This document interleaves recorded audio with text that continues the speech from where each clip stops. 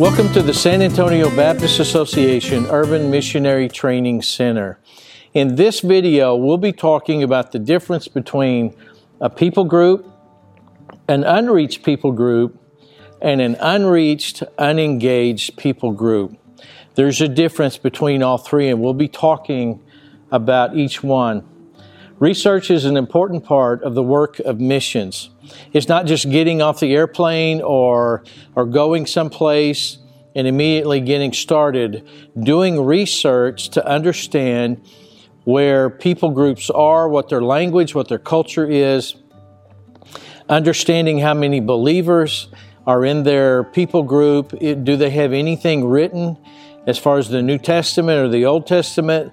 What forms of communication are a part of their daily activity? Do they have radio? Do they have anything in their language? There are some people groups that are still without written materials of the Bible in their language. But research is very important, and in this video, we'll be talking about the difference between those three groups. The term Pontatai Ethne is a term that refers to Gentiles in the New Testament. It is used 53 times in the New Testament and basically refers to anyone who is not part of God's chosen people, Israel. It refers to the rest of us. It is used in this passage in Matthew 28:19. Go therefore and make disciples of all nations, of all people groups, of the Pontatai Ethne, baptizing them in the name of the Father and the Son and the Holy Spirit. Ethnic group or people group is defined as a group of people with common history, culture, language, and religion. Anybody that would self-identify with someone else based upon language, culture, on common history, particularly a religion, those would be considered a particular people group. That's the definition of a people group. But what's the definition of an unreached people group? It's that people group that has less than 2% population that is Christian. Missiologists consider 2% of the population becoming Christ followers as the tipping point at which the group is generally considered reached with the gospel, meaning that there are 7,400 unreached people groups still left in the world. That is, people groups that have little to no gospel access. They have less than 2% of their population is someone who knows Christ. An unengaged, unreached people group, according to the organization Finishing the Task, there are 218 remaining unreached, unengaged people groups, numbering over 5.7 million souls that are still beyond the reach of the gospel. There are 218, according to Finishing the Task, people groups who have no access to the gospel. There's not one church in their people group.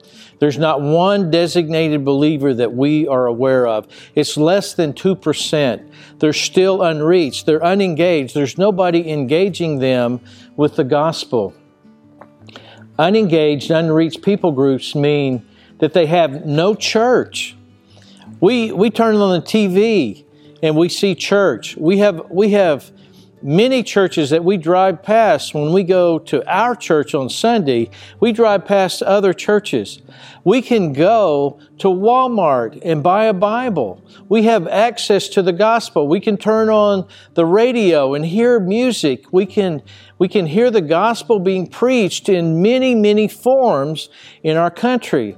But just think, if you were in a people group that had no church, there's no place to go and worship on Sunday. There are no other believers. You can't even go to a house church. You can't go to a prayer meeting of any kind. There's nobody that knows about the gospel. There's no church. There's no missionary.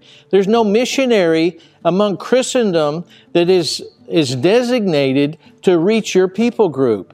Think about being in their position. If you're on the receiving end, there is no missionary agency that is assigned someone to your people group. There are 218 groups still like this. It also means there's no agency.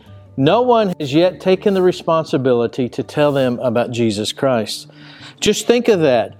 There are 218 people groups that are still unreached, that nobody has taken on the responsibility to say, I'm going to tell them about Jesus, no matter what it costs me, no matter what it costs our church.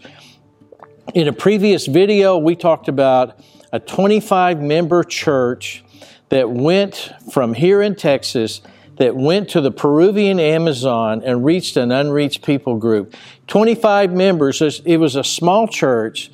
They even sold their church building to raise money so that this people group might hear the gospel of Jesus. They evangelized that tribe with the gospel. An unengaged, unreached people group has no church, no missionary, or no mission agency. No one who has yet taken the responsibility of telling them about Jesus. An unreached people group is less than 2% Christ followers. There are 7,400 unreached people groups.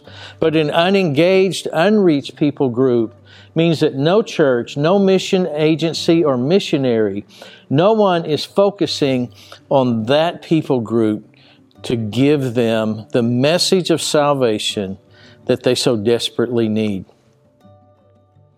Revelation 7, 9 through 10 says this, After these things I looked, and behold, a great multitude which no one could count, from every nation and all the tribes, peoples, and languages.